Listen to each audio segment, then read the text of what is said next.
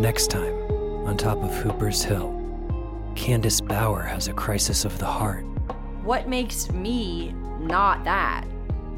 Why does he make me feel so... this?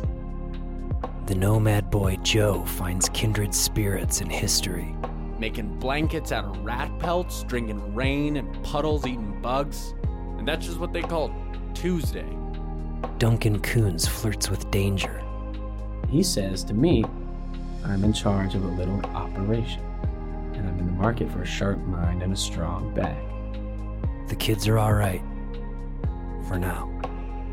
Episode 5, They Always Come for Children and the Desperate, comes out Monday, June 1st, where you get your podcasts.